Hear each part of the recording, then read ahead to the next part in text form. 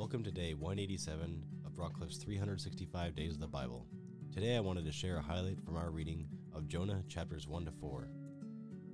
I'll highlight a few different verses and chapters here that I thought stuck out to me a little bit more at this time when reading.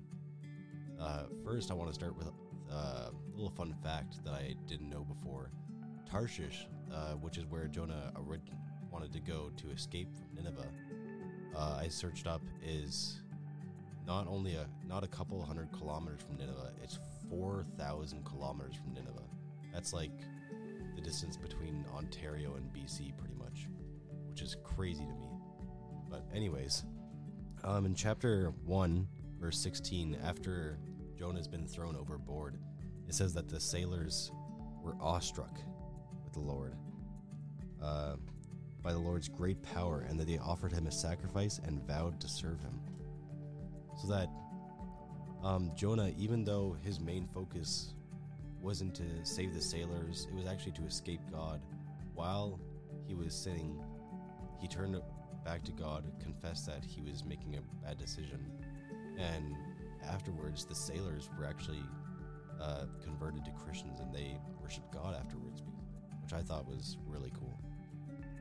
Also, what stuck out to me was all of chapter 2, where Jonah is swallowed up by a fish, and probably in one of the lowest places he could possibly be, inside the belly of a fish, he chooses to praise God and thank him that he's alive. I feel like if I was in a fish like that, I wouldn't be very happy. I'd be all grogged down and not feeling great. But Jonah praises God. He says, "I sank beneath the waters, and the waters closed over me. Seaweed wrapped around my head. I sank down to the very roots of the mountain. I was imprisoned in the earth, whose gates locked shut forever. But you, O Lord, snatched me from the jaws of death. As my life was slipping away, I remembered the Lord, and my earnest prayer went out to you in your holy temple."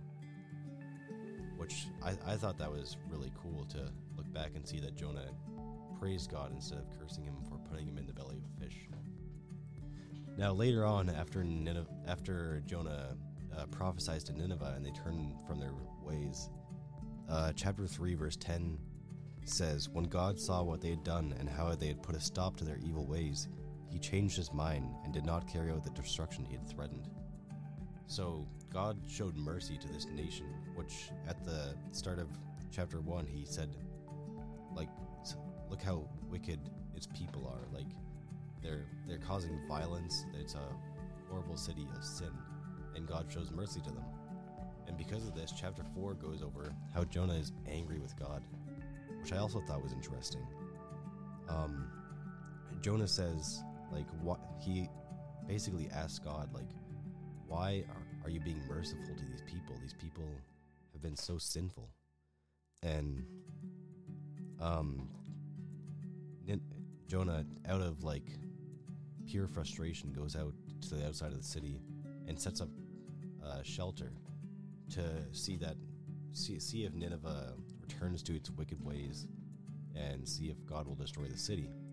And during this time, God allows a plant to grow over the shelter to shield Nineveh from the sun, which apparently in the area it can get up to 43 degrees Celsius, which is just crazy.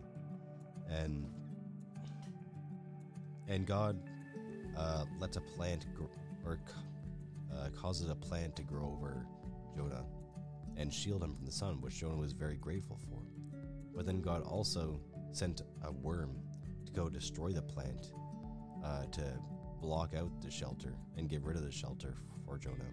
And then he also says that the Lord sent scorching winds towards the shelter. And so Jonah got so angry, he said, chapter 4 verse 9 says, "Then God said to Jonah, 'Is it right for you to be angry because the plant died?' 'Yes,' Jonah retorted, 'even angry enough to die.' Then the Lord said, 'You feel sorry about the plant, though you did nothing to put it there. It came quickly and died quickly. But Nineveh has more than 120,000 people living in spiritual darkness, not to mention all the animals. Shouldn't I feel sorry for such a great city?'" And so Jonah's angry with God. He's angry that the the Lord showed mercy to the people. Even though, if you look back at chapter 2, he was praising God for the mercy that he showed him. And it's just interesting that sometimes in our walk with faith, it's easy to thank the Lord for mercy, but sometimes it's hard to see other people who have gone through really rough paths all their life, and they haven't been serving the Lord, and they come back, and God shows them mercy after they ask God for forgiveness. Sometimes it's hard to see that, but it's also good to remember that all of us have been shown God's mercy. And Jonah praised God for it. Inside the belly of a fish, he should have died, but God showed him mercy. And it's important to remember that in our lives, we need to thank God for his mercy to us and for his mercy to others. No matter how horrible we think a person is, everyone deserves God's mercy. So I thought that was just interesting to look at. May you be encouraged by the word and built up in spirit, and join us tomorrow for another highlight.